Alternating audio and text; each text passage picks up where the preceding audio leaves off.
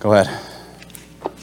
What's Brock been up to? Like, what kind of throwing program is he on? How many days has he thrown? Is he airing it out? We want details. Yeah, I don't watch him, to tell you the truth. He's right on pace. I think he throws 3 times a week. I do not sit and watch those. It's part of his process of getting back, and he's continuing right on the track he's always been on. No setbacks, and it's been very good so far. Is it your understanding, like, once training camp starts, that he'll be able to do stuff on the field with the team before he's fully cleared to go play football? I haven't asked any of those yet. We're taking it very slowly. It's not like you just jump out and push stuff. You're only supposed to throw on this date at this percentage, this many yards, and then you do a couple days later. And if you stay on track, it should heal the right way.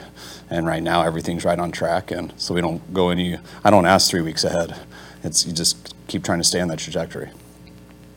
Have you talked to him? How's his mental state? Great, I think. You guys can ask him, but I don't ask him how his mental state is every day. I see him every day, and he's pretty good. Just normal?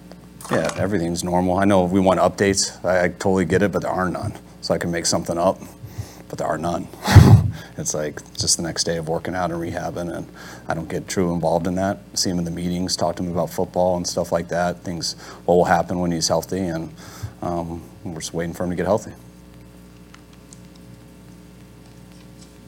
There's a report you're going to work out another quarterback. Are you looking to potentially add another quarterback before training camp? I don't think so, but we always work out all positions and stuff, so I don't go and ask about each one, but it's just part of the process of every position, and always having guys that if someone gets hurt to bring in, guys are on our call list, and usually we don't stop working guys out. Why did you sign a defensive lineman? Have you had some injuries along the line? No, I know we wanted 90 for camp, and that's where we wanted our 90. We were a little heavy at receiver. Is Kalia Davis okay? Yeah, he's all right. We pulled him out today. We're being safe with him. A number of guys like that. He's been here for a while, but we don't want him to go today. Was that a bad snap on the Moody kick there? I didn't look at the snap. I'll see it when I watch the tape. I'm not sure. Definitely was a low kick, though. Couldn't believe no one blocked it. How has he looked just in OTAs and in today? He's done a good job. I mean, you want to feel the leg and stuff that you see on tape that, we sent Brian to go work him out and stuff, so we wanted to make sure that felt the same way in person, and you feel that every day. I mean, he's got a hell of a leg, and we're going to put him in a bunch of situations and keep challenging him, and hopefully he'll be ready to go by week 1. Kyle, what are your impressions of Javon Hargrave so far? I mean, he just got here, so we're just getting to know him. We're going to be slow with him, just him not being around throughout phase 1 and 2 and OTAs. We're not going to throw him into anything. So my impressions are he seems like the same guy I've been talking to on the phone. Seems like he's been working out, and hope he spends this week to kind of get acclimated to what we do, the way we do it, and just get used to the guys. And so he feels a little more comfortable when he comes back in training camp. Is Nick Bosa here? Yes. And what are your conversations been like with him? Same as they are every year. How you doing? How's the workout been going? How's Florida? How's the boat? You look tan. Your legs still look big. What are you going to do today? I'm going to probably be in the weight room. The last 3 years, you've had like big money guys who are due for contracts and got them right before camp.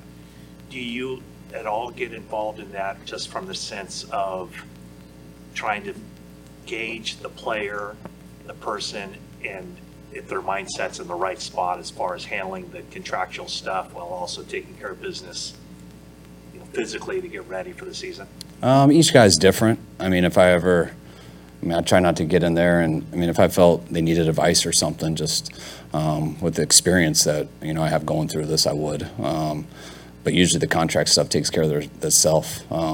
Usually the type of guys we want to pay, you don't totally have to have those conversations with. If we did, we probably wouldn't be wanting to sign him long term. Nick, he's not a guy I really ever worry about, whether it's a contract year or not. I know Nick's doing his work. I know Nick is obsessive with his job and obsessive with being the best he can be. So it's usually pretty easy with that stuff. We don't even need to mention the contract. So it's more the same conversation I've had the last 3 years with him when he comes here. In the event that Rocky is ready for week 1, have you talked to Trey Lance or his agent about a potential trade? No. Debo is working on the side field throughout not doing any team drills? Is there anything that he's working through, or just? No, it just he hasn't been here too, and we want our players to be ready to go. And with him being away and stuff, just didn't feel he was quite in that right spot. So we got some time till camp, so we're not going to rush him on anything that's don't feel he's ready for. He's got some things too, so keeping him out.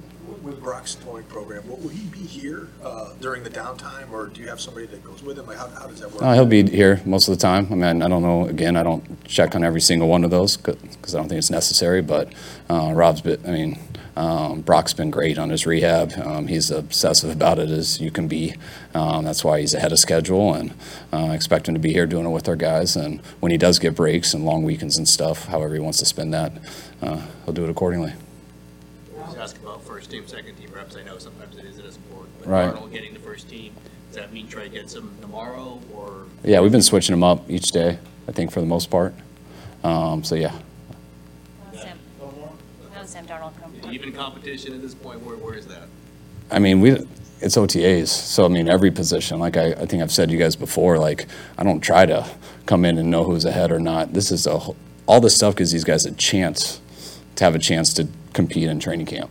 When you don't practice football an entire offseason, you don't do any practice of football since, your last game, it's very hard to come to training camp and be ready to beat someone out. And so that's what you try to provide all this stuff for, is just to give guys a chance to learn the offense, get their timing, get everything. So now when they go to training camp, they're ready to compete, and that's truly where I see the competition starting.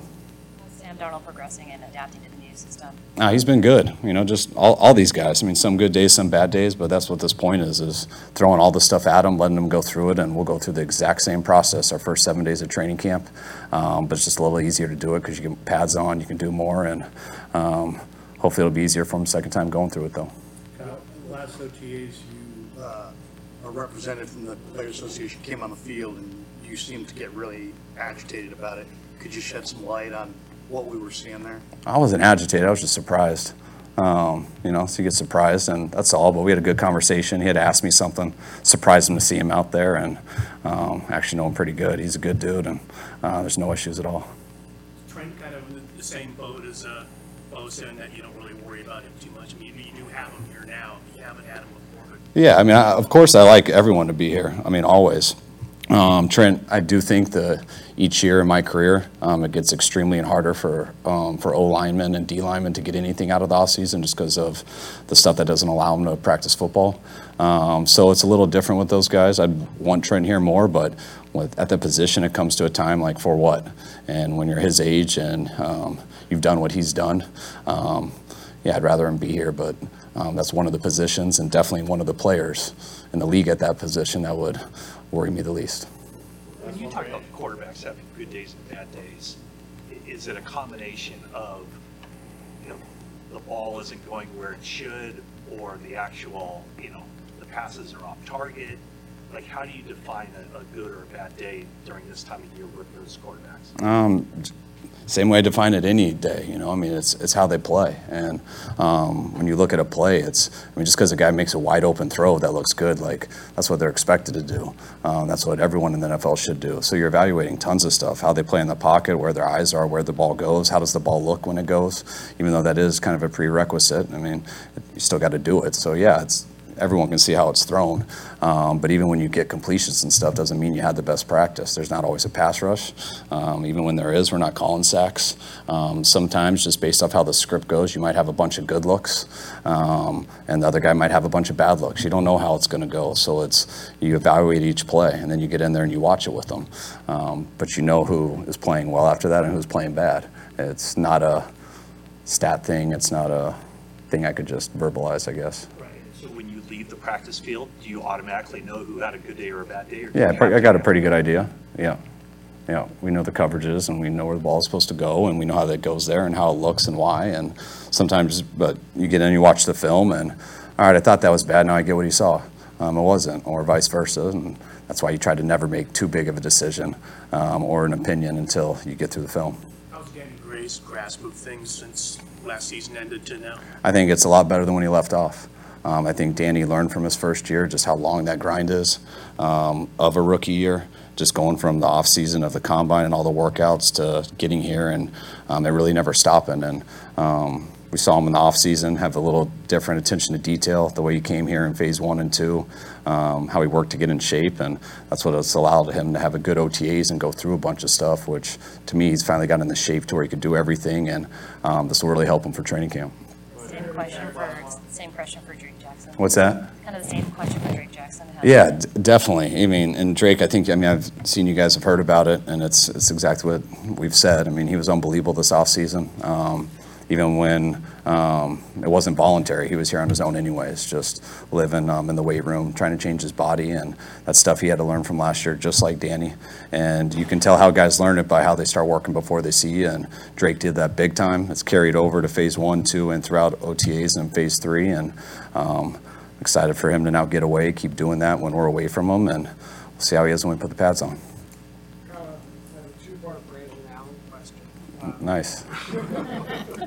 One, I guess, just your initial impressions of him, and he's been a number 2. Looks like he came here. I mean, he's a potential number 4 here. Do you know if there's conversation before he signed what led him here, and why you view this as maybe a decent opportunity? I mean, we knew in free agency we didn't know where Brock was going to be at the time, so we knew we had to go get someone to compete with Trey in case Brock wasn't, and we got fortunate with Sam on that. Then we felt good just with our targets and everything, and once we kind of started phase 1, when we're doing all the quarterback drills and workouts and stuff, it was just, man, there's only 2 quarterbacks here. Brock can't do much, and we would like a third guy. And then we looked out there, and he was available, and then he had the confidence to come here.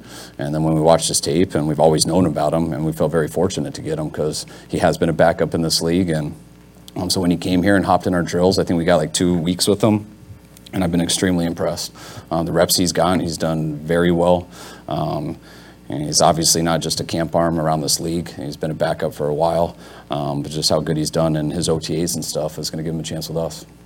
Do you think that you have, and you will have, 4 quarterbacks who are going to be on 53-man rosters this season? That's what it looks like. I mean, we got technically the 4th guy was the number 2 for Cincinnati last couple of years. So, and that's the way you want it. You know, we would have gone to college free. We could have gone the college free agent route. But when we looked into those guys compared to what was out there and the fact that Brandon was willing to do it, like we would never hesitate to do that. Now, if someone like Brandon doesn't want to do it and the other guys that you think are NFL caliber don't want to do it, that is when you go the college free agent route. And but we feel our guys much better than those options. All right. Thank you, guys. All right. Thanks, guys.